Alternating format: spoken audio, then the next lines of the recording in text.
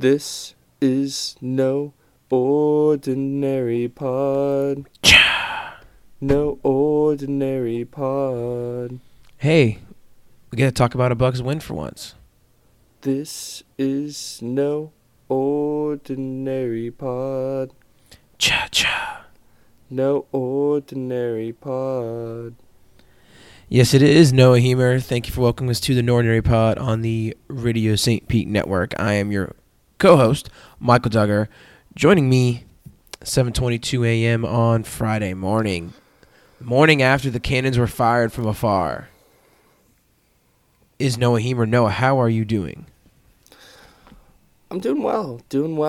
Getting ready for a nice, long, busy weekend. Got a lot of great football on Sunday. Not an awesome college football slate, but that's okay. I'm always excited to watch my Huskers play. Got to watch a Bucs win last night, so that's going to be fun to talk about for once, because don't get many weeks in which we get to talk Bucs victories, especially one that looked so nice. So just ready to get rolling with it, you know? Mm-hmm. We're going to power through this. We're both feeling a little tired.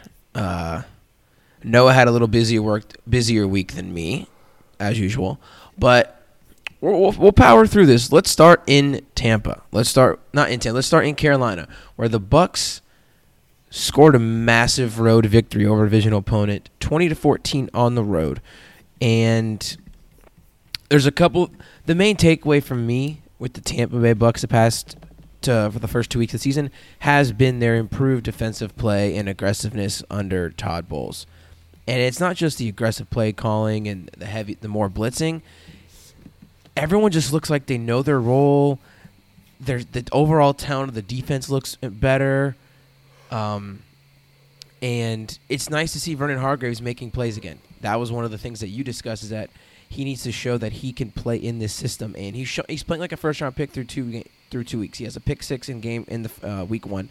He had 12 tackles last night, including the game-saving tackle on 4th and 1 from the 2-yard line to knock Christian McCaffrey out of bounds before he could cross the first down marker to seal the victory.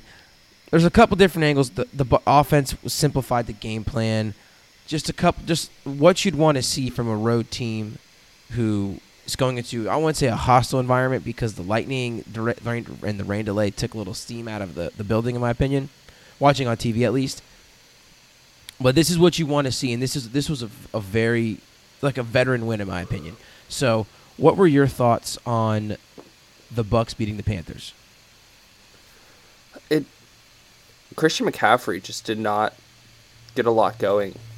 He had, I want to say, 15 or 18 total touches, 16 rushes, 2 catches for a total of 63 yards. No, 53 yards? 53 yards. He just didn't really get a whole lot going, and neutralizing Christian McCaffrey will neutralize this entire offense. Cam Newton looked awful. I don't know if he's hurt or not. I don't know if the Panthers are hiding how healthy he actually is. He came out and said it doesn't matter how healthy his shoulder or his foot might be. He can't be playing like that. And I agree entirely. He was missing throws to the outside to Curtis Samuel and DJ Moore, ones that he should be able to make plays. And I think the most disappointing part of it for Cam, in terms of Cam's performance, was, the Bucs pass rush was awesome between Sue, Vay, Nassib, Golston, Shaquille Barrett.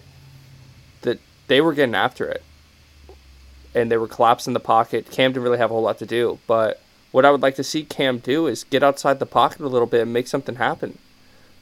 But he just was a statue there. He was like Tom Brady in the pocket, just kind of taking the beating. So, and I think a lot of that goes to, this is what the Bucs secondary has lacked for so long. They've been one of the worst secondaries. Like, we haven't been able to defend the pass for so many years. And now we have a pass rush to kind of to alleviate some of that pressure that's been put on that secondary. Shaquille Barrett's playing like how did he ever not start in Denver? But that's because he's playing behind Nick Chubb and Von Miller. So he's just taking advantage of his opportunities. We love that signing. I loved that signing. I was very excited. I was like, that's a legitimate pass rusher that can play in a 3-4. We did not have a true, like, JPP, not a true, like, 3-4 type of guy that would have played, assuming, like, if he would have stayed healthy. But Shaquille Barrett knows what he's doing in a 3-4. And he had 2 sacks last night, brings his total up to 3 sacks for the season. And to quickly harp on the Cam Newton lack of accuracy with the ball, here's just a couple numbers. He was 25 of 51 last night. He had 15 off-target throws. 10 were overthrown, 5 were underthrown. That's the most since Chicago's Mitchell Trubisky in Week 7 of last season. He completed 61% of his passes to receivers with 3+ yards of separation. That is terrible. He was 0 for 10 when under duress. Got sacked 3 times. So the reason that I was out on the Panthers this year, is besides getting my heart broken last year, was the injury history on Cam's piling up. Yes, his shoulder, he had a full camp, a full summer of throwing, but then he gets his foot injured. And Cam has never been the most accurate quarterback. No one ever loved Cam Newton, and he was never dominant because of his arm. It was the mix of the running game and the passing game where he would dominate and where he carried this offense. Now it's turned to a Christian McCaffrey-based offense, and that's what moves the needle for them.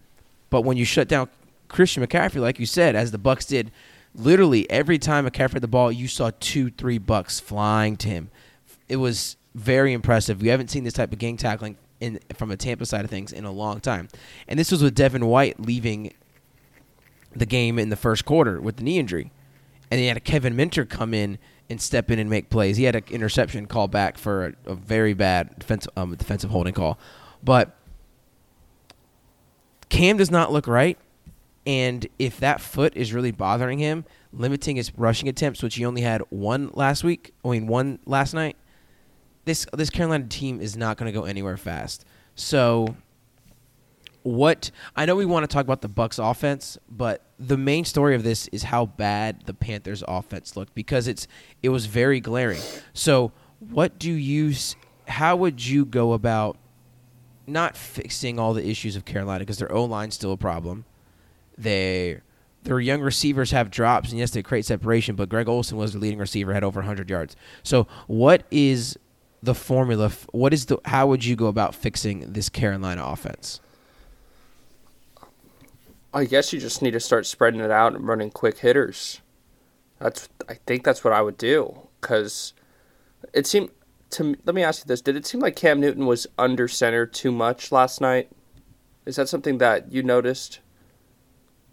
I feel like the play calling was extremely predictable, where if they were under center, it was a run, and if they were in shotgun, it was a pass. And I know that sounds stupid, but we saw the success last week of like Lamar Jackson and Dak Prescott with the zone read out of shot, the play action out of shotgun, the effectiveness. We're not seeing that from the Panthers play calling. That's probably my main area of concern. It just seems as if Cam's getting no help in terms of from a schematic standpoint. Let me ask you this question real quick. So if you had a 6'6", 260-pound quarterback who is a freak of nature in terms of what he can do running the ball, and you had 4th and 1 with the game on the line. Oh. Would you do some semblance of a play you did last week with putting Christian McCaffrey at quarterback? Except instead of doing a read option, which was extremely successful with McCaffrey taking the snap and reading the defense with Cam being running back, or would you do a fake reverse Jets Wildcat sweep to the weak side with your running back? I don't know that. Did that not tell you something, that Cam may not be healthy and they are complete limiting hits, because this offense goes with Cam's legs? I was anticipating some type of Cam Newton quarterback power, quarterback run just straight up the gut, essentially. So I'm like, who's going to stop this man from getting 1 yard on fourth down? Like, unless if you got a free defender coming right at him, I think he's just going to score, or at least get the 1 yard. I did not. Bucs did a great job containing that play on the outside. Vernon Hargreaves did a great job. Golson did a great job keeping that angle down the line to cut off McCaffrey so that there was no cutback lane. I don't know how you don't give the ball to Cam right there. And I understand giving the ball to your best player in Christian McCaffrey, but the fact that Cam Newton didn't touch the ball on that, I think that speaks more volume, like you said, to how the Panthers at least feel about his health. And it must not be good. And either it's not good, it's on the fence of being good, or they're that scared that he's that prone to injury. It's probably a combination of all the three. And I don't want to... Yeah, go ahead to finish it on my bad. I just don't know what they're going to do because he's not precise enough with his throws to be hitting. He doesn't have any big receivers. Greg Olsen, DJ Moore's not. Yeah, DJ Moore's not a big guy. Curtis Samuel's not a big guy. Christian McCaffrey's not a big guy. Greg Olsen's old. No more Funches. Not that Funches was great for them, but no more Funches. Cam. At this point, it's like, all right, if he can't throw the ball, get him healthy, put him at receiver. You got now a 6'6" receiver, and just have Will Grier throw him the ball. That's funny. Will Grier was terrible in the preseason, unfortunately, Rose. Because you won't find a bigger Will Grier fan than me. That's what I'm saying. It's. I think what was in their mind was that fourth down at midfield when the Bucs stopped Cam Newton from running, what he did get 1 yard, and they just needed 1 yard. They didn't need a touchdown on that thing. But let's go. Let's stop talking. The Bucs. We could talk all day about the Bucs defense. It was back-to-back very good performances. They only gave up 17 points last week. Don't forget there was 2 pick sixes done by Jameis, and that was the big story of this team. And that's when I did my little preview. And I talked to people like, "Oh, you think the Bucs are going to win?" Like I talked to some friends. I'm like, I'm kind of done predicting Bucs games. I'm going to talk about matchups, but I'm done predicting games because it's so unpredictable with this team. But it's simple. Jameis takes care of the ball. Bucs win. And he did exactly that in this game. He went, let me pull up the numbers real quick. He was 16-25, 208 yards, and a touchdown. He got sacked 3 times, but he didn't turn the ball over. No fumbles, nothing. Ground game, 31 attempts on the ground, 100 yards. Only a 3.2 average, and Barber had 23 for 82 for 3.6 average and a touchdown. But he was still getting little. He was just, I don't know. It wasn't, those numbers surprising. Go ahead. I just think one of the bigger things that leads to them rushing the ball 31 times for 100 yards, they had the ball for 33 minutes, 53 seconds, so essentially 34. It was a 34-26 split. That's 8 minutes. That's almost that's half of a quarter longer that they had the ball than Carolina. And you know what's crazy? Carolina ran 13 more plays. That's what I'm saying. Mm-hmm. Cam threw 50 times. That's a lot of throwing. But the Bucs recipe was simple: hand the ball off, and you make efficient throws, and they were quick throws, timing route, something Jameis was really good at in college, and something that Dirk Cutter and Jameis found some common ground with throughout Jameis' first 4 years in the league. Godwin, our man. 8 for 121 and a touchdown. Mike Evans 4 for 61. O.J. Howard. There's just. What are your thoughts on how the Bucs are using their pass catchers? Do you think it's more take what the defense gives you? You think it's more schematic to find Godwin and use Evans as the big play threat? What are your thoughts on? Because Jameis had a beautiful deep ball to Mike Evans, which is not something you hear every day and see every day when you're watching the Bucs. But what are your thoughts on how Byron Leftwich has been using his pass catchers? I think Chris Godwin's going to continue to be the focal point of the offense in terms of moving the ball down the field, and then Mike Evans is going to be your it's all right. We're gonna keep getting Chris Godwin the ball until you decide to like start double teaming him or having him having to reroute his routes. As soon as you start paying more attention to Chris Godwin, I'm going to start getting the ball to Mike Evans, and he's going to be ready for it. So I think that's going to be the combination. And I think the tight end position, for this Bucs offense to be sustainable, the tight end position has to get going. Bruce Arians has not had much success with tight ends in his career, but we are too talented at tight end for them to not be involved. O.J. Howard had nothing. No catches, nothing. Didn't touch the ball. Maybe, all right. Maybe OJ. I hate that I'm going to say this. OJ Howard is immensely talented.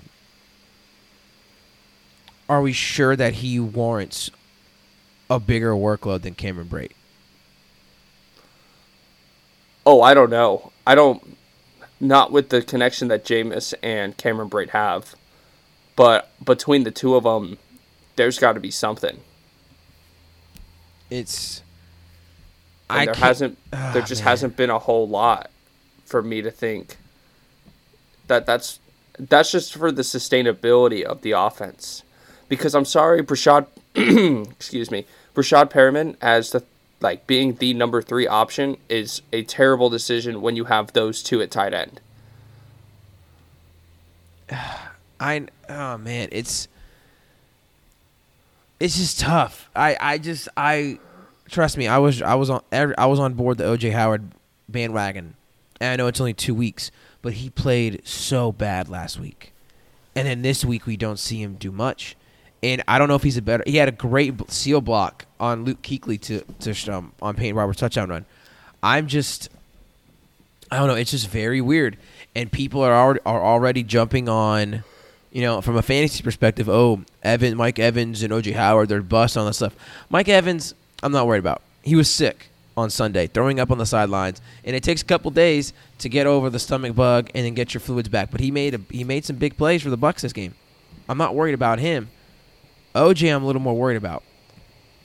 And I know that we see the Bucs personnel. We see the offenses of Bruce Arians in the past.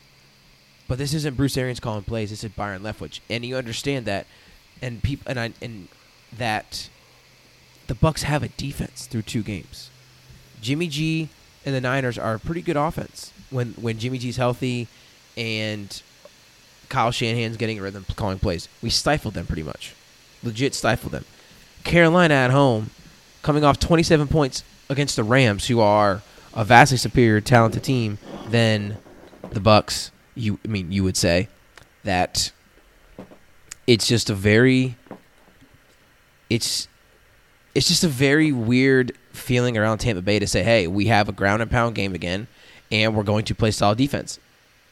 I like it, but I don't know. Maybe I'm seeing too much negativity from a fantasy side of things when I'm reading and stuff, and no one's focusing on just, hey, the Bucs just gutted out a division win and are now in position to be tied atop of the NFC South. Because when we'll get to later, the Saints play at the Rams, and they're not favored in that game. They lose that game. Bucs are tied at 1-1, and we play the Giants next week. So there's just a lot. I feel very good about the Bucs. I wore my Bucs shirt, my Bucs shorts. I'm just like a giant red strawberry right now. I went to sleep in it. Still wearing it now. I'm very hyped. That was a very fun performance. And what are your two questions for you before we move on to the rest of the Sunday slate? How do you view this Bucs team if this defense can continue this play? And what is their ceiling? Those could be 2 questions in the same, but just what are your thoughts on this? Final thoughts on this game and moving forward. How good can this team be if they play defense like this as their offense figures it out? If they can continue to play defense like this team has a chance to be a wild card team at a minimum. That defense can take them a long ways. If that D-line stays healthy, but the thing is they're going to struggle when they go up against big-name receivers. when they go up against Julio, Mike Evans, or not Mike Evans, Michael Thomas, like they have to twice a year, that's when they're going to struggle. Because we still don't have anyone on that defense that can guard those guys. Mm-mm. That's, once they get someone that can, once they get a lockdown, not like Jalen Ramsey, because obviously it's hard to get a top 5 corner in the NFL, but once they can get a lockdown guy that can actually run with these ones, that's when this team will take the next step. But I think this team, I'd say wild card actually would probably be their ceiling. Yeah, looking at their schedule, it's a tough schedule after the Giants. It's tough. I don't think there's any way that they can win the division just on the basis that I don't think that they have anyone that can, like, if the Saints, if they can keep generating pressure, they have a chance. And that's something we're going to see a lot of. We're going to see an aggressive attack. We're not just going to see them rushing 4 or 5 consistent. Maybe not even 5. They're rushing 6, sometimes 7, going 0 just all out. And in the post-game interview, what Jameis did with the NFL Network crew, Jameis mentioned going up against Todd Bowles' defense every time. It's crazy it's crazy blitzes. They're on you very quickly. And the Bucs defense looks fast. It's just exciting. And I know everyone in this age of fantasy football and high-powered offenses enjoys that. I enjoy defense. That was a fun, tense game throughout the whole all 4 quarters. Started out slow, 3-3, but then after that, it was still plays being made, all that stuff. It was it's just a good time to be a Bucs fan, and there's a chance we get to hold on and get to 2-1 before we go at Rams, at Saints, host Panthers, and at Titans, at Seahawks, which sounds very difficult. So, all right, enough from the Bucs and Panthers. There's a night game. Let's move on to the Sunday slate of Week 2, and we're going to discuss our personal favorite games of the week, and then go through the entire slate as a whole, or get through as much as we can. Let's begin with your game of the week. Why don't you tell the listeners why you are so zeroed in on the Indianapolis Colts and the Tennessee Titans? I think it's just going to be the game that decides a lot in the AFC. Are the Titans for real? Can they handle... Because they took it to a Browns team that does not have a good offensive line. They took it to a Browns team that seems to be very undisciplined. And I wish that would have been something that we would have talked about going into the season is, all right, yeah, they got Freddie Kitchens, yeah, they got Todd Monken, but how disciplined is this team going to be? That's the difference between the Patriots and everyone else year in and year out. They don't make stupid mistakes. They don't make stupid penalties, and they do their job. They don't make mistakes in terms of missing their assignments. There's a difference between making a mistake and getting a flag on you, and there's a difference between making a mistake and not doing your assignment. And the Patriots, historically speaking, play some of the cleanest football. So how will the Titans fare against this Titans defense fare against a top 5 offensive line in the Colts and a team that does have many weapons at many different places? I think the Colts are very happy with their skill positions and confident that their offensive line can march them up and down the field. So I'm curious to see how the Titans can battle that on that side of the ball. Where would you attack the Titans defense if you were Frank Reich and Jacoby Brissett? I think I would... I don't know, because you have to neutralize that pass rush slightly. I would probably run the ball a lot in terms of whatever type of run scheme that they want to do, but I'd probably be throwing a lot of screens and just trying to get to Marlon Mack. Yeah. Marlon Mack is balling as a 3-down back lately. He's out targeted Nyheim Hines for 4 straight games. It's such a weird thing because Tennessee has 3, not big, but 3 known names in terms of cornerback talent, but I just don't know if any of them are really that great. And I went back 2 years ago and didn't look at last year's games. because that's when Brissett was quarterback, and it's a much different, much better supporting cast and coaching staff around this time around. But they held T.Y. Hilton to 3 catches and 16 yards combined in those two 2017 games. So I don't know if if Vrabel can duplicate those results. I don't know if the secondary can do all that, but that's a worrisome stat line for me. Although I don't think he's going to do that. I would still play him. I'm still playing in fantasy. I just think that Devin Funchess going down, you're just going to be relying on T.Y., Jack Doyle, and Eric Ebron. And do you think that the Ebron, Jack Doyle, Marlon Mack triumvirate is enough to offset T.Y. Hilton's struggles against Tennessee, Funchess' absence, and Brissett's limitations as a quarterback? I don't know. I need to see what Jacoby Brissett can take the next step and be a playmaker is the biggest thing for me. I think T.Y. could have, I don't know, this pass rush is going to be bearing down on Jacoby Brissett because they can hit you from so many different places. They're not, how I describe the Titans is they're not great or elite anywhere on that defense. They're just really good across the board, which is scarier because they don't really have much of a weakness. It's pick your poison.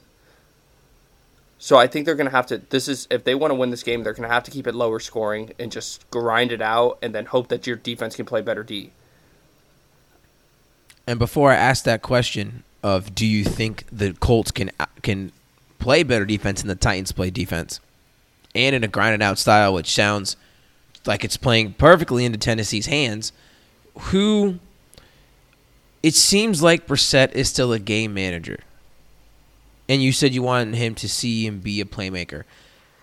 Not how do you think Frank Reich should make him put more trust in him, but do you think that Brissett has it in him to lead, not an elite offense, but to lead a top tier, not like a top half of the league offense in this situation?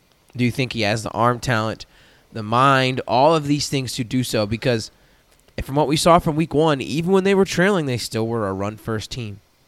And that, if you were still trailing, and yes, they came back and tied, eventually lost in overtime to the Chargers, but I was expecting to see a little more changes downfield. We just didn't see that. So do you think that Reich will put his trust in Brissett to break out of this game management scale? I don't think he will, but I think it's something that is going to need to happen if this team wants to take the next step. Because they can't rely solely on this run game because they don't play good enough defense. They're not going to be able to score enough points. But outside, and you make a great point, Devin Funchess out. Outside of T.Y., Doyle, and Ebron, where do you go? Deion Kane. I would love to see that. Wide receiver Ewan Clemson gets another one. I would love to see that. I feel like that's a very real possibility if he can get going. I just want to see, you know how we saw with Matt LaFleur's offense, a lot of the timing routes.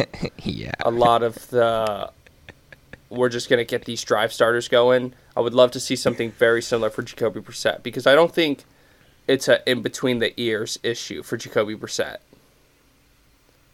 Especially after sitting behind Andrew Luck. I think he's ready. And, kind of how we saw with Jameis from week 1 to here. Last week was Jacoby Brissett's first week actually playing in the new offense in a game. Coming into week 2. Mm-hmm. Not going to be, on the road still, but in a familiar place. It's a tall task. This game just is going to decide, A, how good can Tennessee be? Because if Tennessee, this is why this is such a big game to me. If Tennessee can dominate this game in a, not necessarily in a similar fashion, but in a, as they did last week, but they can clearly control the game, Tennessee has one of the better chances of beating New England, because the only way you're going to beat New England this year is by running the ball and playing good defense. Because if you try to get in a shootout with the Patriots this year, their defense is too good, and they have way too many weapons on offense, and the greatest quarterback of all time. I'm more shocked by you saying he's the greatest quarterback of all time than anything. In terms of statistics and getting dubs, yes. In terms of what I see with my eyes, he's just not my favorite to watch, but I recognize that he is great. Mm-hmm. Yeah. So let's go to the Tennessee side of things. I'm not gonna. Tennessee does have. I think if Mariota can get running the ball, if they can utilize Mariota as a running threat more, and get A.J. Brown and Corey Davis involved with Delaney Walker staying healthy, and what we've seen from Derrick Henry, who's just a grinded-out style, I could see that. Which is why we love this team so much heading into the season. They know who they are. They run the ball with Derrick Henry. They limit Mariota's passing attempts, although he didn't look too bad in Week 1. And when they do throw, they target Delaney Walker and A.J. Brown. They're a well-coached team that understands what they're good at, and they're going to grind it out. So I really like this Tennessee team. And this is your game, and Tennessee's 3-point favorites. So how do you see this going? I see Tennessee taking it to them and solidifying themselves as a real threat in the AFC. I'm taking Tennessee 27-20. 24-17. I agree with you. I went 26-17. I went 26-17 myself, and I am looking forward to this game. I think that there'll be a couple 2-0 teams. I think Tennessee will be a surprise one. I mean, they have wins over Cleveland and Indianapolis.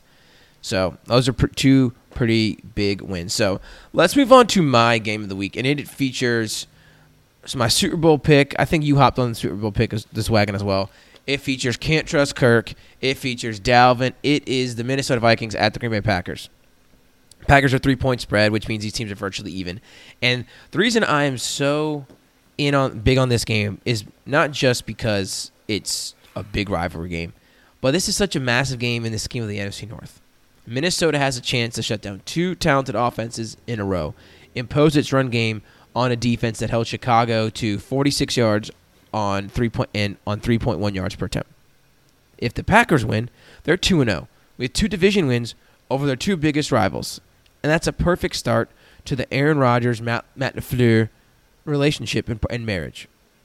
And, you can develop trust by making right play calls at the right time, big plays happening. But you know what really brings trust? Winning football games. And they win these two games, that will have good vibes throughout the whole locker room. And it will answer the biggest offseason question of, can LaFleur and Rodgers coexist? And it's another tall task for their defense. But this main thing is I'm not going to say it's a contrast of styles because they're a lot more similar than they think, especially offensively. Despite having Rodgers and Cousins, they're both are going to not establish the run, but in terms of the Packers sense, but they're both going to make plays and throws off of play action. So can Minnesota duplicate their archaic, ancient style of play, which is play phenomenal defense, hand the ball off to Dalvin Cook and Alexander Mattison, and have their quarterback throw 10 times a game?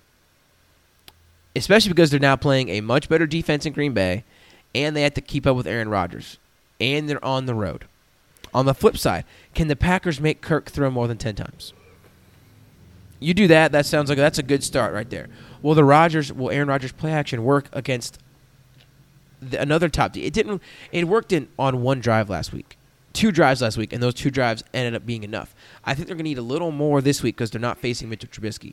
Facing Kirk Cousins, but they're not facing Mitchell Trubisky. And they're facing a dynamic outside zone run scheme on offense, which I love. Packers, can they get Aaron Jones going? Can Xavier Rhodes versus Devontae Adams? My personal favorite matchup, Marquez Valdes-Scantling versus Trey Waynes. Can Stephon Diggs and Adam Thielen torch a young secondary that we both love, but gave a 102 to Allen Robinson, and it should have been a lot more? There are matchups that intrigue me everywhere in this game. There's elite talent everywhere, and this is one of the best rivalries in the entire NFL. So I just laid out pretty much everything of why I'm excited. Noah, what are your thoughts on this game? What does this Packers team look like because Trubisky comparison to Kirk Cousins, like you said, I'll take Kirk Cousins every day. And that's saying something. Exactly. They can't just try to stop the run and be like, all right, let's just let Kirk Cousins beat us. Because if you give Kirk Cousins time in the pocket with these receivers, it can be a long game, especially if this run game gets going. But if they can neutralize the run and get Kirk Cousins into second and long, third and long situations, this Packers D is going to start teeing off on terms of getting to the quarterback, and that's when this Vikings team gets in trouble. So like you said, if Kirk Cousins is throwing 25 plus times, it is not looking good for the Vikings. On the other side of it, I'm excited to see how this Matt LaFleur play action can continue to progress. Can Devontae Adams be his go-to guy, or is he going to be a decoy a lot of the season, or at least in this early part of the season until defenses start respecting the other receivers? Can that ground game actually get going a little bit more? Because if it gets and there have been studies that say that running the ball doesn't have direct correlation with like play action success. It's just not something. We want it to be true, but it's statistically not true. But if you can start running the ball and being productive in that, in dicing up the defense right at its core, what that's going to do is that's just going to bring more defenders into the box. And if you can get more defenders into the box and you can get more one-on-one opportunities on the outside, Aaron Rodgers will pick you apart every single time. And if you're too scared to bring more people into the box because you're scared of Aaron Rodgers, then okay, this run game will just continue to keep going. So I'm curious to see what it's going to be like with that. This is... I don't want to say because, if Minnesota loses on the road, I don't think that's especially to Green Bay. I don't think that's like, they are who they thought they were. That was tough to say for some reason. But I feel like this is a big game for Green Bay to win, more so than Minnesota. So, I picked the Packers to win the Super Bowl, and all of that comes down to everything we've talked about. It's the improved secondary. It's getting Aaron Jones more touches and getting him in space. And the game script played such a big factor in Minnesota's winning. Because if Minnesota gets a lead, I'm not going to say you're done, but you're on the cusp of being done. Because they're going to run the ball even more. And we saw Dalvin. Dalvin looks every bit as a top 5 running back in the NFL. He looks amazing. Looks healthy, all that. And if you give Kirk Cousins in play action, he's going to get confident in that pocket. And like you said, if you give him if you give him a clean pocket, he has Adam Thielen and Stephon Diggs to throw to. And those are two pretty good receivers, you could say. So this just has all the makings of it. You toss in the fact that this is a very good rivalry game, and there's fantasy implications. There's RB1s, there's wide receiver ones, there's DFS sleepers and MVS because he's going up against Trey Waynes.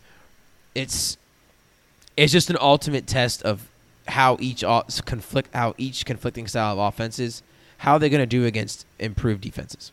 And I don't know about you, I'm going to side with the Packers in a very, very close game. Give me Green Bay and the points at 24-20. Noah, how do you see this? What is your prediction for this game? I think Green Bay has a chance to solidify themselves as the reason why you picked them to win the Super Bowl.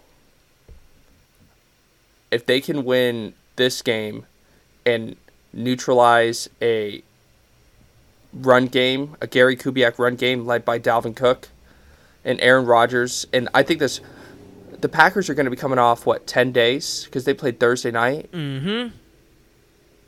That's 3 extra days of not physical prep. Yeah. Okay, cool.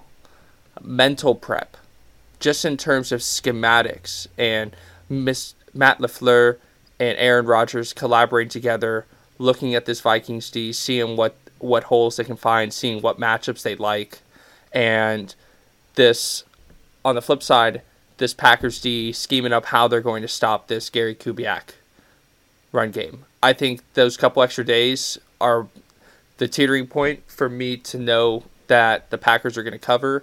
So we're going to go 31-21 Packers. Ooh, man, high scoring, but like it, love it. All right, we're going to go to the rest of the slate. We're not going to go that deep. We're going to, I don't want to say speed through it, but not take more than 3 or 4 minutes per game.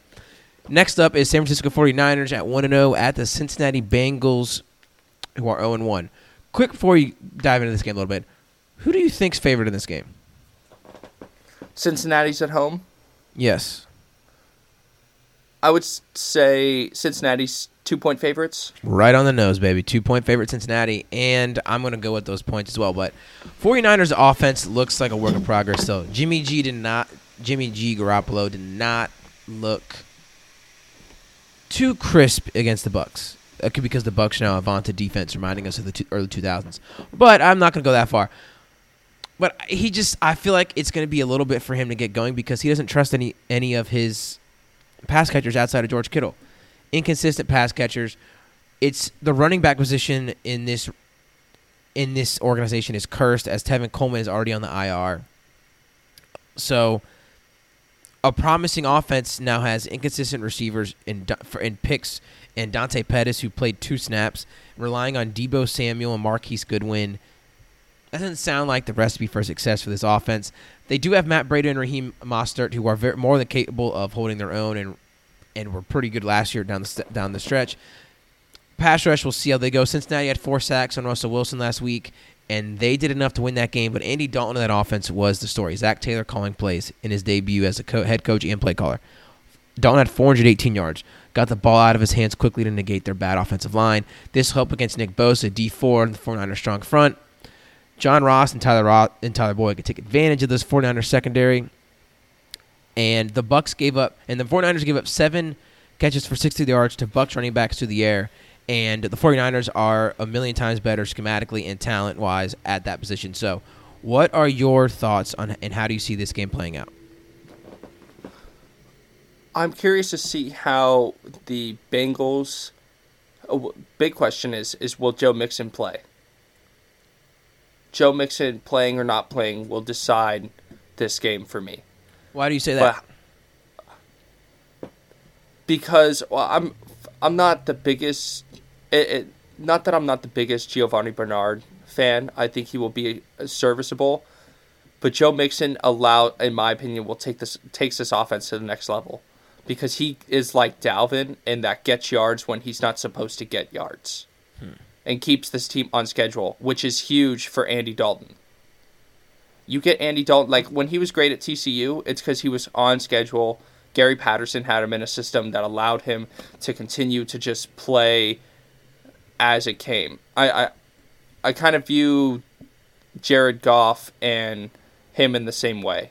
In terms of you get Jared Goff off schedule and behind the chains, I'm not crazy about it. But you keep a good run game or even a quick pass game to continue to move the chains. That's what I like about this Bengals offense. I'm curious to see how they're going to use John Ross. I'm excited. John Ross, Tyler Boyd. Where does the attention go? We saw Eifert get a little bit of action late in the game last week. Can Zach Taylor continue to create different mismatches with the speed that he does have? The Niners, if they can neutralize the pass rush, they have the talent to beat this Niners team through the air as long as they can neutralize this pass rush. That's why I'm kind of not as – I love Joe Mixon as a football player. That's why I'm not really like that and worried about Gio Bernard coming in because there was rumors all offseason that Bernard was loved by the coaching staff and wanted getting involved. And if Dalton's just going to sit in shotgun and not even bother – working in a ground game, I think that works better for Dalton. That's how he was at TCU, and we saw last week how sharp he had zip on his balls. Man, I was very, very impressed with his arm talent, and that's why I am taking Cincinnati. I was more impressed with them than the 49ers in week 1. And honestly, San Francisco needs to prove to me that they can win without being gifted 14 points by an opposing quarterback. So I'm going to take Cincinnati 27-20. How about you? I got Cincinnati 24-20. Right on thing. All right, let's keep this moving to the second AFC South showdown of the day between the Jacksonville Jaguars and the Houston Texans. Gardner Minshew came in, threw for 269 yards and put up 12, my math is right, 19 points against Kansas City Chiefs in relief of Nick Foles, who is out until at least week 11 with a broken collarbone. This is an uphill battle for Jacksonville. Houston's coming off a short week, and as much as the attention may want to be focused on Gardner Minshew getting his first start, but Houston's defense isn't good. Jacksonville's D-line can single-handedly win this game.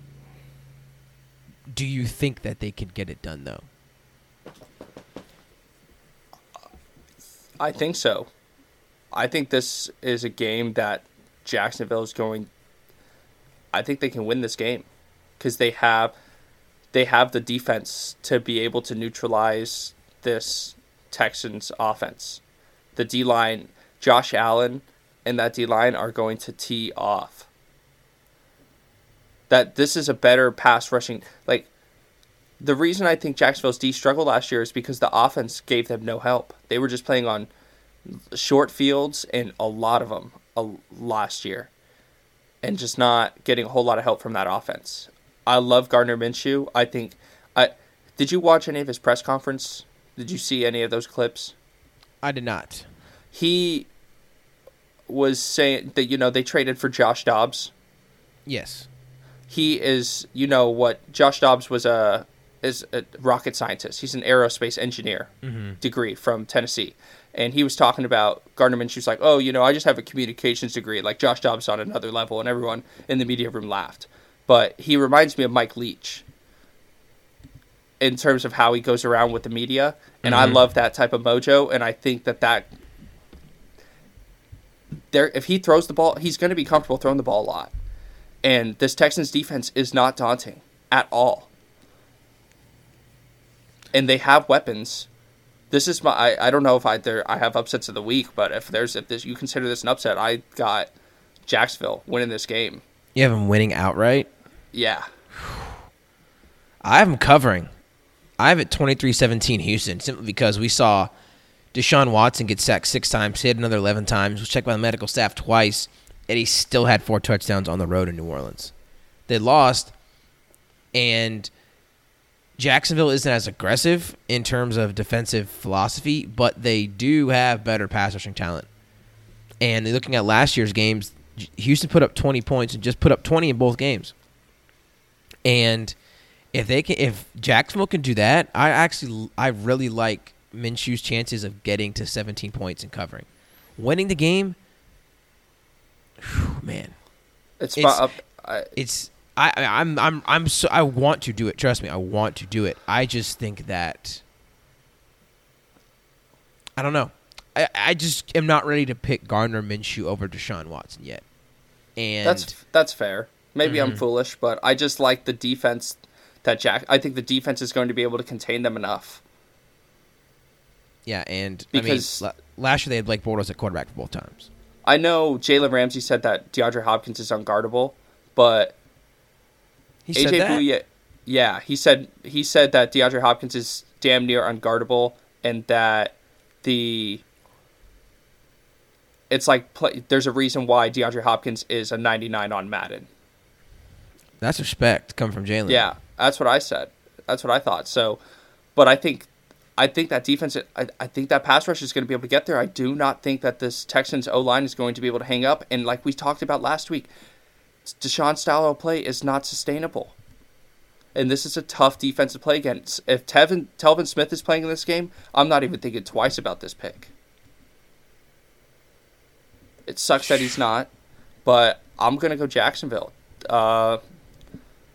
24-21. Man, that would be big. That would sound the alarms in Houston like never before. We'll see. We'll see how much. We'll see if Jacksonville can come back from laying an egg at home to Kansas City, which is now laying an egg to Kansas City is nothing to hold your head over, nothing to get upset about. But all right, let's keep moving. Let's go to the Meadowlands for a absolutely cracking matchup between the Buffalo Bills and the New York Giants. Bills are coming off a comeback 16-0, overturning a 16-0 deficit to win 17-16 on the road in this exact stadium. And Eli Manning still playing quarterback for the Giants. So I don't think we had to spend too much time on this. The Giants are still a two-man offense with Saquon and Evan Ingram, who played well last week despite their circumstances. And their offense has to climb up Mount Everest to produce points unless Saquon busts a long run because Eli Manning is still limiting this team. If I see a single Eli Manning bootleg, I swear to God, I'm not going to watch another Giants snap all season until they play the Bucs next week, and then I'm not going to watch another one after all season. I can't. I'm ready for Daniel Jones. But, I mean, I don't think we have to dive really deep into this. The Bills are superior in talent and coaching and have a chance to get 2 road wins in 2 weeks without leaving the state of New York. I think they get it done 23-17. What are your thoughts on this game? And I hope that you mention it because if we don't, then if you don't mention it, I'll have to mention it at the end, that we see an uptick in targets and overall touches for a certain Buffalo running back. Devin Singletary is going to tear up this game. He is the best back on that team. He's going to learn a lot from Frank Gore. I'm glad he has a vet like that to play with. The dude he makes people miss. Like we talked about last week, he made Jets players fall on their face. He's going to score a touchdown this week. I wish someone would trade him to me in my fantasy league because I don't have any stock in him. And not on the base. I don't even think if he'll be a great fantasy back. I just love watching him play. He's so explosive. He's explosive, great acceleration, and can cut. And is not tackled easily because he has such a low center of gravity. Similar to a Maurice Jones-Drew type, just less bulky. I think he's I think he's shiftier. Yeah. Than MJD too. Yeah, less bulky, less of a truck, but in terms of having to take him down, even when you tackle him, he just stays on his feet. I know, it's so funny. I'm taking Buffalo big. I think Buffalo's 28-17. I don't even know if Giants can score 17 points. That's where I was on the thing too, but I just can see Saquon busting one. I can see that. But this Buffalo D is one of the best Ds in the NFL. Very well coached. Could definitely see Buffalo just shutting this team out. Mm-hmm. And I put up I just threw the 23 points up there because you never know what you're going to get from Buffalo in terms of consistency and production from with Josh Allen. But I think that's just for me personally that has them covering, and it's a typical Buffalo game. Let's move to slightly to the south, where the Seattle Seahawks are facing the Pittsburgh Steelers, and I know exactly where you're going with this, 100%. I am having a very difficult time with this game. And let me explain why. Seattle didn't look good, but they never looked in Week 1. But they never looked good in Week 1. They never look good in the early part of the season, and they especially don't look good when they're playing bad teams at home, which is a very weird thing. This is just Pittsburgh's last stand. Coming off a 33-3 drumming, and Big Ben is playing at home.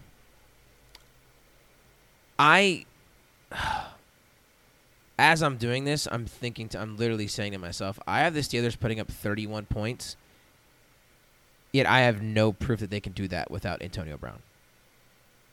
And now that I think about that, I'm like, take away all the AB antics, take away all this new stuff that came about, which we're acknowledging, we're not going to talk about because it's getting investigated, and we like to do our due diligence and wait for everything to be reported. That's what we do here at No Ordinary Pod. But do you think? I assume you're thinking like me that Seattle's just going to put up points on this terrible secondary if Russell Wilson can get any time at all. Do you think Pittsburgh has the weapons to go toe-to-toe with Seattle, even at home? I think they do, but I don't know if they're going to click. I think they have the talent, but I think the part of the reason Juju is so good, and I love Juju, big fan of Juju, but him getting that number one receiver and not having the distraction of AB he's just amazing, one of the best number two receivers in the NFL. But he's going to have one of these younger guys, or not even younger guys, between like James Washington, but even Dante Moncrief. Someone's going to have to set up. Vance McDonald, someone has to step up in that passing game. But if they try to rely on Juju, how Big Ben has relied on AB to move the chains all these years, the Steelers team isn't going to score anything. And with Jadeveon Clowney, they're not going to be running the ball like amazingly. They might be somewhat productive, but they're not going to be amazing. James Conner's not going to be amazing in this game. The Seahawks D is tough. Yeah, maybe on the ground, but through the air they were just carved up, and that's what I can't get out of my head is that Dalton put up almost 500 yards on the Seattle. And that's what's so tough for me to pick this. And that's why I took the cowardly route and took a push. I took Steelers winning 31-27. And I normally don't roll with Pittsburgh. Trust me, if you listen to me talk or read my stuff at all over the past couple of years, I do not roll with Pittsburgh. And I don't know if I just don't trust this team. And I've been proven right.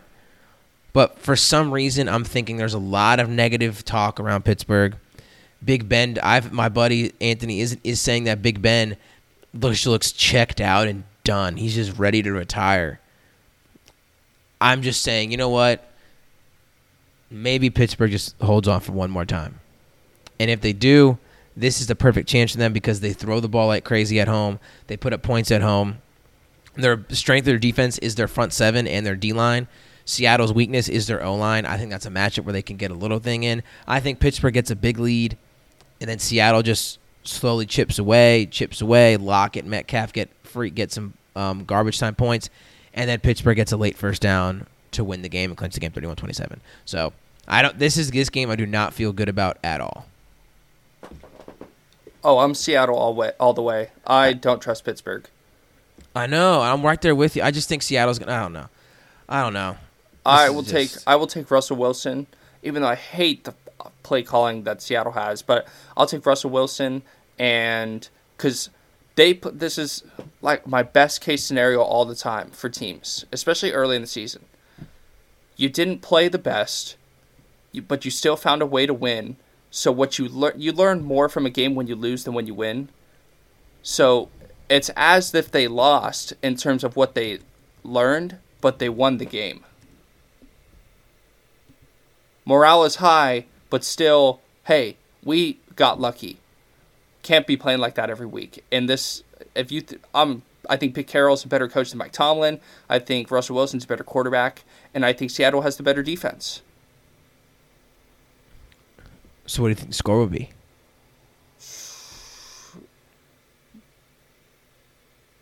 24-27, Seahawks. We both have Seattle scoring 27, so let's move on to a game that probably won't take long to discuss. The Cowboys at the Redskins. Redskins surprised us last week. I don't see that happening this week. Dallas is 6-point road favorites. We gushed about Dallas's offense. Their defensive talent is amazing. Their offense is amazing. Their play calling is now amazing. This is just a really fun Dallas team, and I don't see the Washington Redskins being the team that slows this down. Fantasy-wise, Dak, Zeke, Amari must starts every week. Michael Gallup, guy I've loved all for 2 years now, creeping into WR2 territory. Washington's and your boy Terry McLaurin. Nice game script. And him and Chris Thompson should be some nice PPR plays. Adrian Peterson's getting the start with Darius Geis injured again with another knee scope. Not looking good for him. Hopefully he can get back to health because he was such a fun player in college and in preseason last year. I have Dallas 31-20. Not thinking about it twice. Noah, your thoughts? I just want to say this. It's a thought that I've had. I think Kellen Moore is this might be a bold take, new and improved Sean McVay in terms of young OCs in the league. I'd rather have Kellen Moore than, and maybe this is my Idaho homage coming out in full flesh, but I'd rather have Kellen Moore now moving forward than Sean McVay in the past moving forward. I mean, I feel like they do a lot of the same things, except Kellen Moore does that out of the shotgun, which I feel like is a bigger advantage. I'd agree. But in terms of this game, dude, the Cowboys are one of my favorite teams in the NFL to watch. I can't, and I talked to Nino about this. Also, shout out Nino. Nice call on the Bucs win. He calls for a Bucs sweep of the Panthers this year, and he's 1-for-1 so far this year. We'll see how it goes for the rest of the season. What was I saying? You're just talking about the thoughts in the game. Score prediction was coming up. He was saying how he doesn't like the Cowboys, and I think a lot of the reason people don't like the Cowboys is they were so bad for so many years. They were 8-8 and just average so many years, but everyone or the media kept hyping them up as America's team, and they get to play in all the Thanksgiving games, and people just didn't enjoy watching them because they were mediocre, yet they were all on all the primetime TV. But now they're actually fun to watch.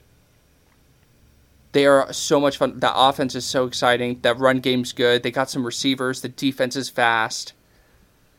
In terms of score, 35-17 Cowboys. 35-20 Cowboys. 35-20 Cowboys. Not bad at all. I mean, I'm right there with you. Let's move to a game that you could describe as personal football porn for me, and that is these Arizona Cardinals at the Baltimore Ravens. You have two of my favorite quarterbacks in the entire NFL already, Kyler Murray and Lamar Jackson facing off. One of them has a very good team around them. The other one does not have a very good team around them. I see Baltimore aggressing to a slightly more run-first approach in this game, and they did throw the ball only 20 times last week with Lamar, but those 2017 completions were just bombs and against the terrible Miami team. We'll get to them in a second.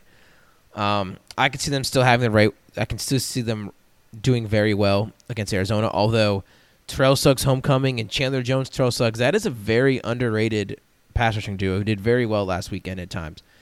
So I could see them getting if they can get into third and long situations, I could see them having an impact. But Lamar and this offense is just too perfectly constructed right now.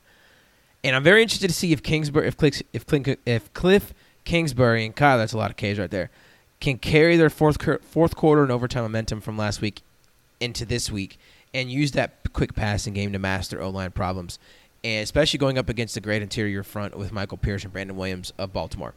Larry Fitz looked great and rejuvenated. Kyler Murray, I don't know if you saw that throw. He dropped an absolute dime in between two Detroit defenders to Larry. It was so beautiful. Watching David Johnson finally properly using the running in the pass game, especially a touchdown up the seam.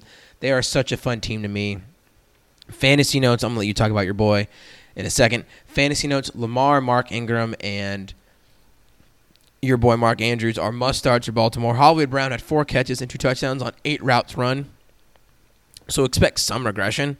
But Arizona's secondary is so porous, he may be more boom than bust. And the only player I would start, David Johnson and potentially Larry Fitzgerald from Arizona. It's a 13-point spread, Noah. 13 points. Do you see Arizona covering, and what are your thoughts on this game as a whole?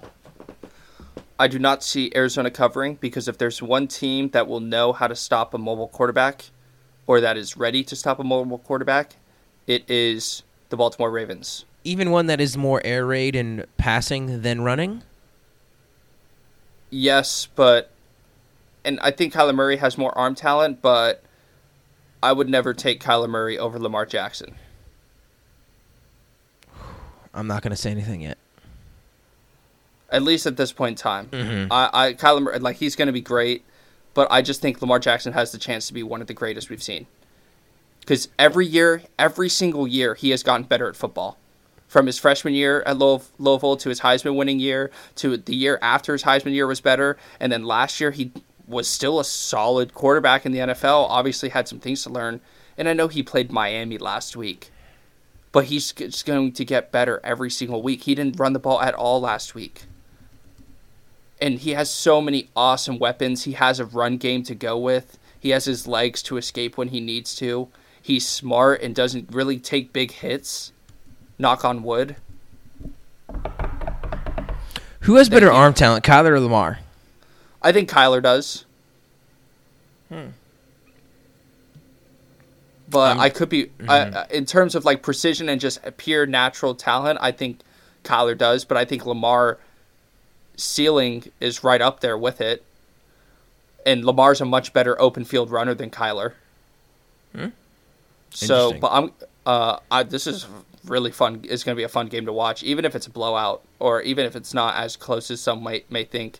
I'm not going to convince myself of an Arizona cover because that defense is awful. We'll go 38-24. Ooh, high scoring in Baltimore. I went 27-19. I think your boy Mark Andrews is going to go crazy, who's coming off a 100-yard game and a touchdown, although that was with RG3. But we saw what T.J. Hawkinson did to this linebacking core and safety core and defense, and I could see that being a formula. I'm just going to say that I just think Arizona's defense, I think Terrell Suggs is going to be fired up. I can see Baltimore not wanting to show too much of the passing game, and I can see Arizona selling out on stopping the pass, which is not something we expected to hear from any team facing Baltimore. So let's keep it moving. Let's not spend time on this game. It's the New England Patriots at the Miami Dolphins. They are 19. Let me say it again. They are 19-point favorites in this game. The best roster in the NFL versus the worst roster in the NFL. Maybe Bill Belichick takes it easy on his former assistant Brian Flores. But 42-10 Patriots. I went 30-13. I say take the under. My boy sent me a stat that when the Patriots have been double-digit favorites, the under has hit 10 straight times, and the under is 49.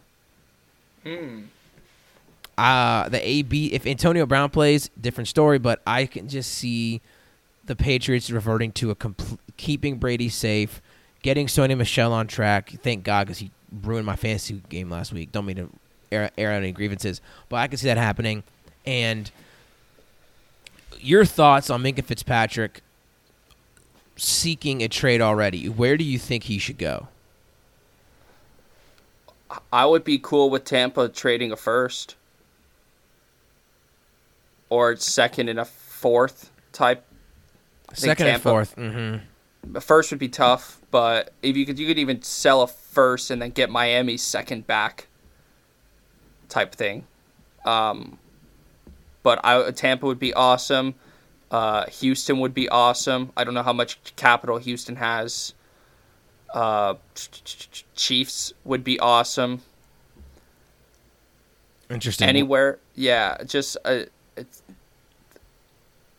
kind of Colts. I think the Colts would be a phenomenal place for him to go. Mm-hmm. They got the capital. They have the draft.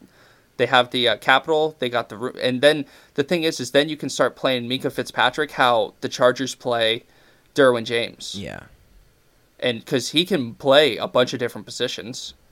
They had him learn 6 positions this offseason. 6.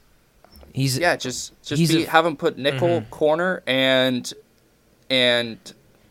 like stud, and then if you want, I don't know, if you want him to play a little bit of like third down linebacker, have him play some third down linebacker. But that's what he would be awesome on an Indianapolis team. Mm-hmm. Him and Malik Hooker would be crazy. All right. Let's move on to a game that is near and dear to my heart. The Los Angeles Chargers at the Detroit Lions. And this is one of my favorite games of the slate. Chargers got up early, blew lead and won in overtime, which is something the Chargers typically do.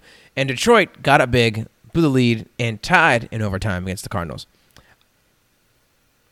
Both these teams are talented. They are questionably coached. Chargers are slightly the better team. But I can't get over how much I love this Lions weaponry on offense. Matthew Stafford looked very good in last week. T.J. Hawkinson balled out. Most receiving yards ever for a tight end making his rookie debut. Amendola went over 100 yards, although I don't think he's going to find it that easy going up against Desmond King and Casey Hayward and all these guys. Marvin Jones, Kenny Galladay. Chargers got ripped up by Marlon Mack, which means Kerryon Johnson should bounce back. And the Lions just got tired. They played an extremely fast-paced team, and they just got tired in the fourth quarter. Chargers don't play at a fast pace at all. Chargers have no Hunter Henry. Mike Williams has knee issues already, and he hasn't practiced all week, which means it's going to be literally Austin Eckler and Keenan Allen, which should be the game plan anyway, given their O-line questions. But I have no idea what to do with this game, so can you please guide me in the right direction or give me your thoughts on this game? Because I find this game to be extremely, extremely entertaining. I am curious. I'm curious to see how the Kerryon Johnson, C.J. Anderson thing continues to play out. C.J. Anderson just doesn't disappear. He just is going to keep on chugging along, which I honestly commend him for because it's impressive. I mean, he's lived in Miami. Where did he go before the Rams last year? He got cut twice, didn't he? He was originally Denver. I'll do a quick Google search while you talk. Sorry, I didn't mean to cut you off about C.J. Anderson talk. But this Chargers-Detroit game, again, all the Chargers games are going to... The reason they're going to be playing so slow is because they know they don't have the defense to really be sustainable, and they don't have the offensive line to just grind the game out. I think this Chargers offense is going to have a good game, though. Because I am a bigger fan of the Colts defense than I am of the Lions defense. They are going to have to... But that Detroit D-line is good. They're solid in the middle.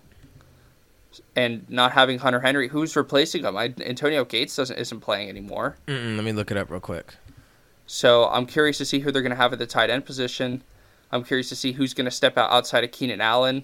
I think we're going to see a lot of Austin Eckler.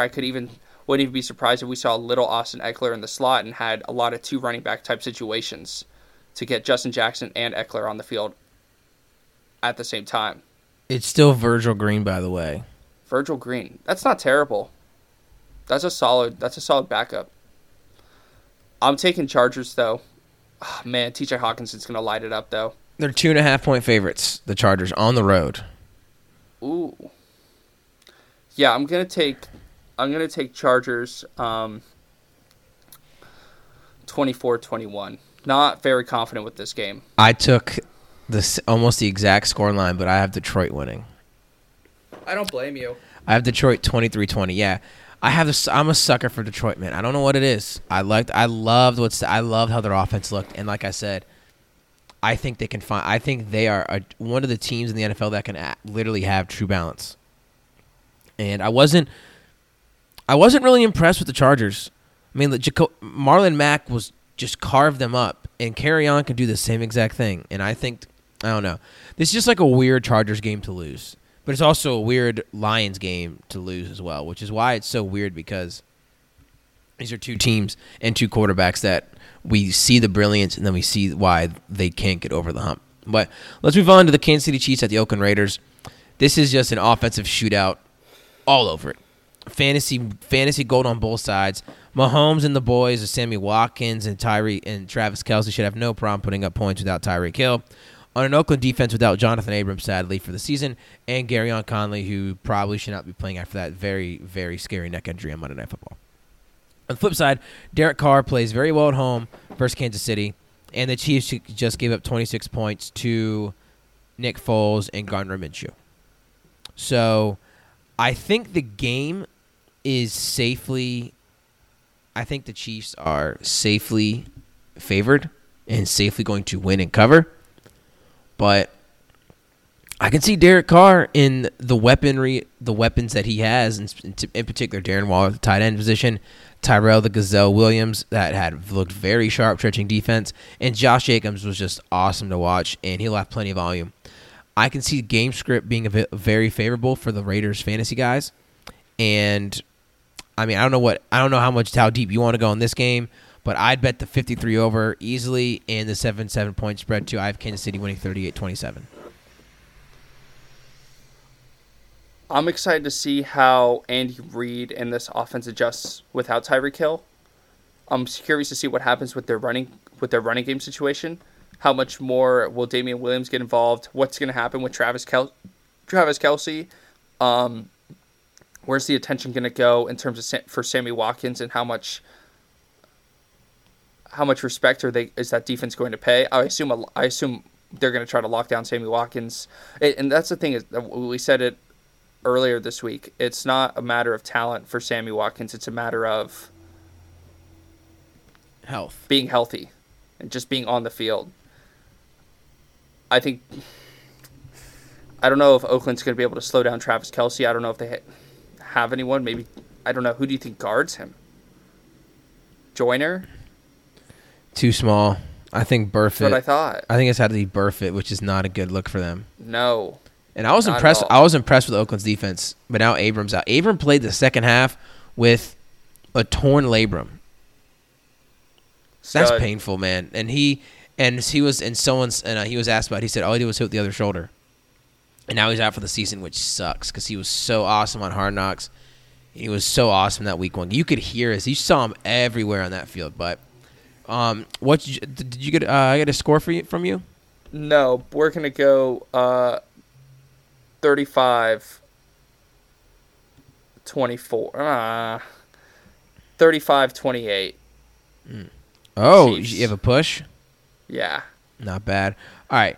Let's get to America's Game of the Week, the 4:25 primetime slot. A game that I truly have not made a pick yet. I've written up every single matchup preview except for this one because I have no idea what to do with it. And that is the New Orleans Saints at the Los Angeles Rams, who are favored by 2 points. This is a rematch of last season's controversial ending to the NFC Championship game, which saw a non-pass interference call allow the Rams time to come back and kick a field goal to tie the game, since overtime where they got the win. And that call resulted in the NFL making pass interference calls challengeable and reviewable. I personally had both as regression candidates, but one team can kickstart their season to 2-0. Kamara had 11 for 96 through the air last season in this game, which is crazy. The Rams have no match for him. Michael Thomas versus Aqib Talib and Marcus Peters. If Talib and Peters travel to the slot. Peters and travel to the slot if Talib travels to the slot. The Saints' O-line is still strong. They have the revenge factor. They shut down the Rams' outside zone attack in the title game, but Goff did really well. Cooks had over 100 yards on his former team. The over's 52 points. The outside of the dome always concerns me with the Saints, but I have no idea what to do with it, man. What are your thoughts on this game?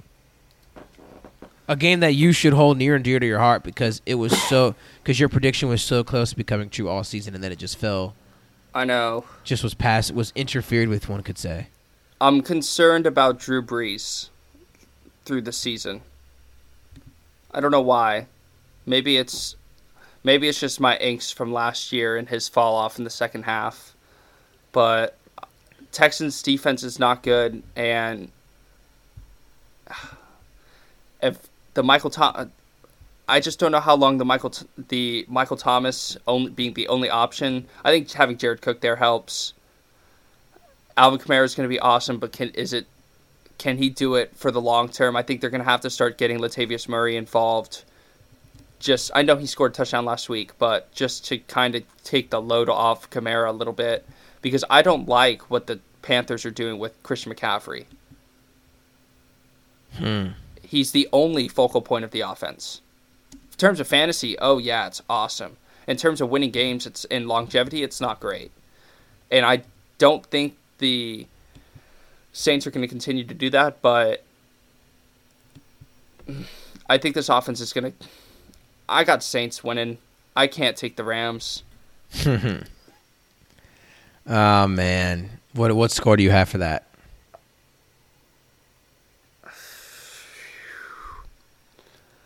31-30. Ooh, the over is 52. That's a big one. I'm pretty sure I'm leaning Rams to cover and win. I just think Breeze outside of the dome is different, and I think Goff and the short week and the travel, although the Rams had to travel from the East Coast as well. I just personally I think I'm going to go Rams. Score-wise, I don't know yet. I'll probably come to that as I write this out, but I like what I saw from them. You know what you're going to get from them. Their pass catchers look very good, man. Kupp, Woods, Cooks, Higbee, Everett, Gurley, Brown. I just really like that. And I think their O-line can hold up against the Saints. I really do. And I think Goff going into the Superdome and getting that win and being so successful will be a lot for his confidence in this game. Let's keep it rolling. I think we have 3 games left. 3 games left, yeah. Let's go to the Mile High City in Denver, where the Chicago Bears are traveling as 2.5-point favorites to take on the Denver Broncos. Disappointing results for both teams in Week 1. Both teams, predictably, had their struggles on offense. And now facing each other in these 2 great defenses is not the best way for offense to get back on track.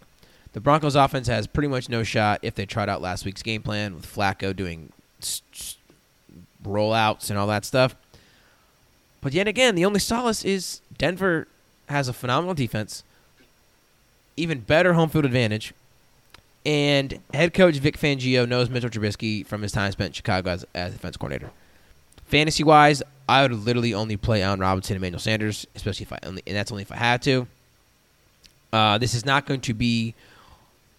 If you're watching the afternoon slate, do not have this game on if you are not a fan of defense and are not a fan of what you watch on Thursday night with the Bucs and the Panthers. So, how do you see this game playing out? This Chicago offense is going to get destroyed by Von Miller and Nick Chubb. I don't see, but how good can Joe Flacco be against this defense? I don't know. Like, it's not much better it's the same exact game regardless of it. Same colors too of the teams. It's the same exact game.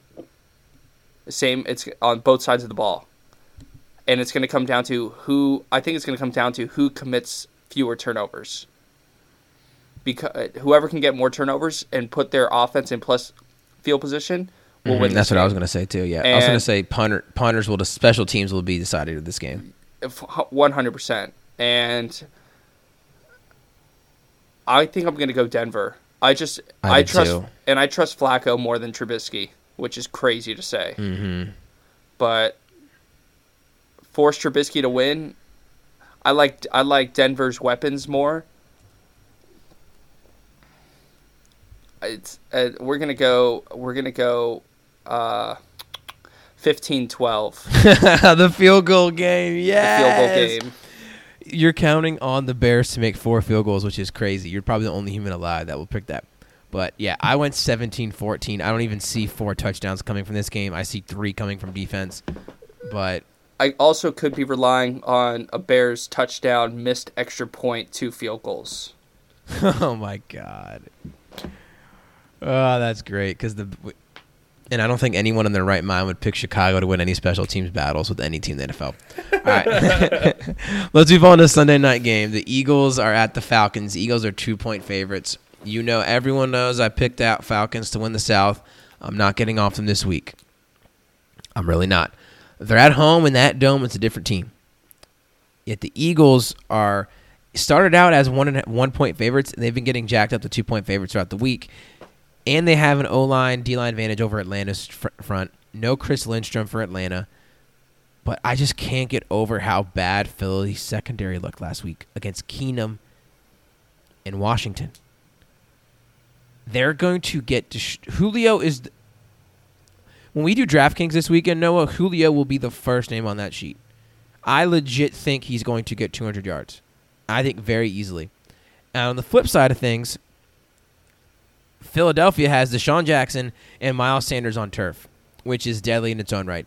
The Zach Ertz versus Keanu Neal, Deion Jones is a great matchup. But Atlanta gets killed by pass-catching running backs. So I expect Darren Sproles still playing, and Miles Sanders to have some solid days. But there's too much. It's our running back by committee approach. Makes it difficult to trust any of them in terms of fantasy. But I think it's going to be a fun game. And I'm not ready to jump off of the Atlanta bandwagon. This is like my Pittsburgh pick, where I clearly, if it was with a neutral field, I'm picking Philly and Seattle in a heartbeat. But a home game where these teams are very good and very solid, I'm going to trust them one more time. I'm just going to roll the dice them. And if they lose this game, then, hey, you know what? You heard it here first. I'm out on them. I'm not picking them against any solid teams anymore. I think last week Atlanta got off to a horrendous start. Went 3 and out. Then they got their punt blocked. They're better, or at least I think so, than what they showed in Minnesota. And I think for once we see a receiver literally win a game. I see Calvin Ridley and Julio Jones going crazy, and I see Julio winning the game for Atlanta 31-30. Atlanta 41-30? Atlanta 31. 31-30? Yes. That's bold.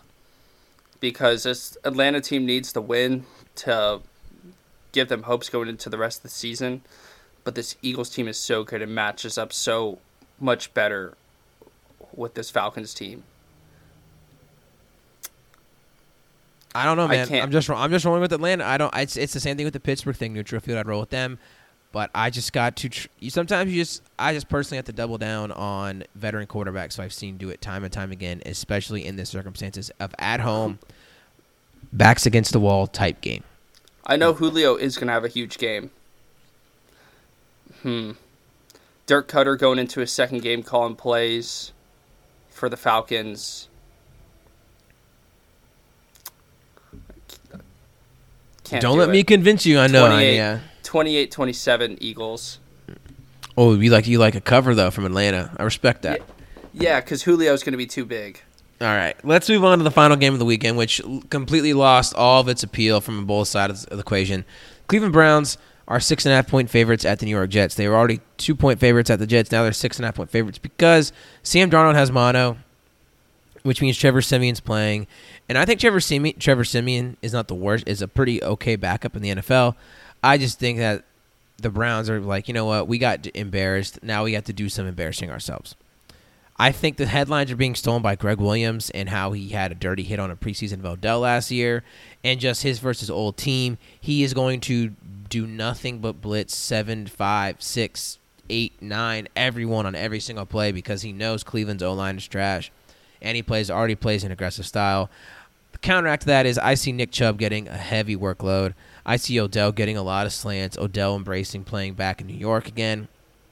And I see Freddie Kitchens and Monken and Baker working on something where the ball's out of his hands quickly and they get some no-huddle going.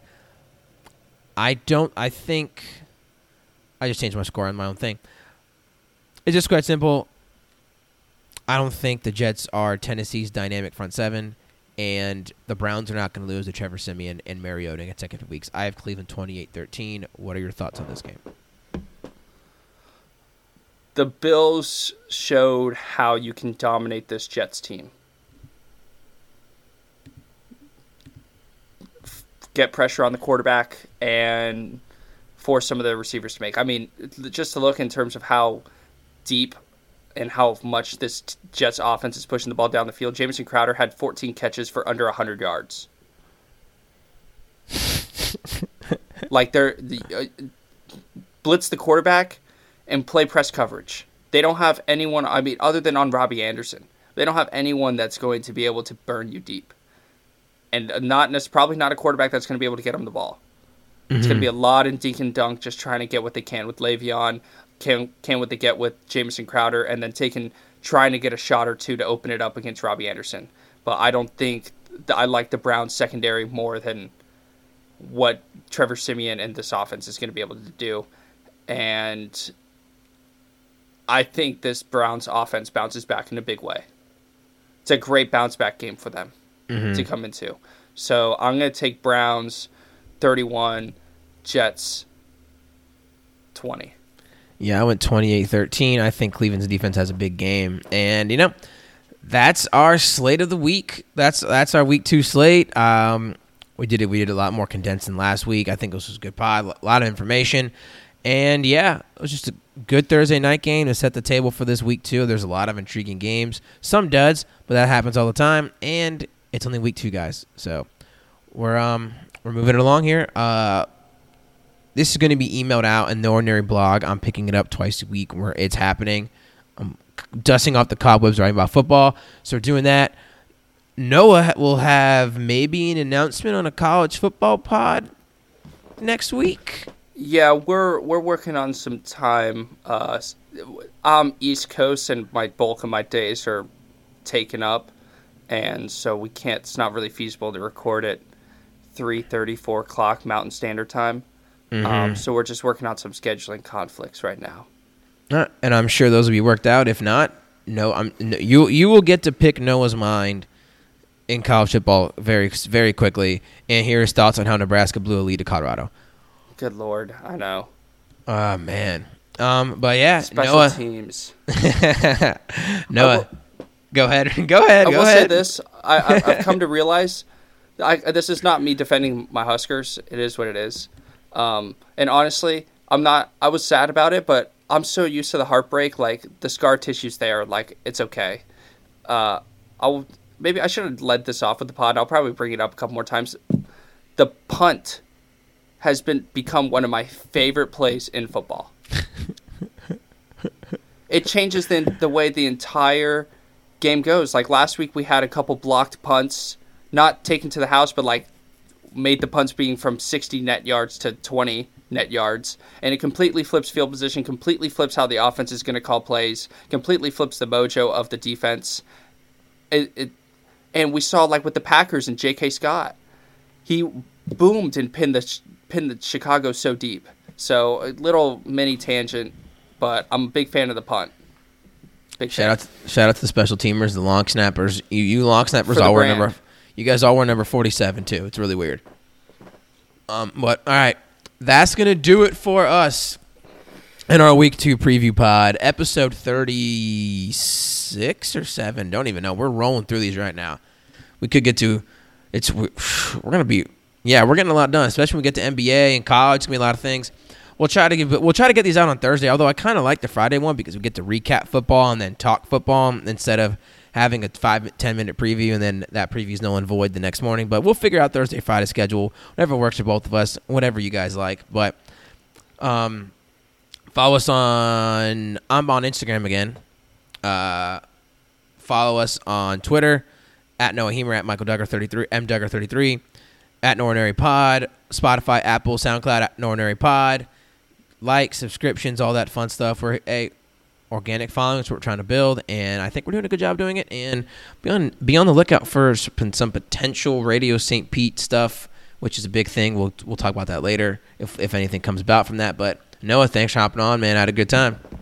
Yeah, always excited to see how these games play out this weekend. All right, everyone, enjoy the weekend. It's the second weekend, third weekend of college football, second weekend of NFL. It's in full swing, baby. Fall's around the corner, which means it doesn't really affect us in Florida, but it just knows it's around the corner. But all right, from Noah Hemer, I'm Michael Duggar. Thank you guys for checking us out.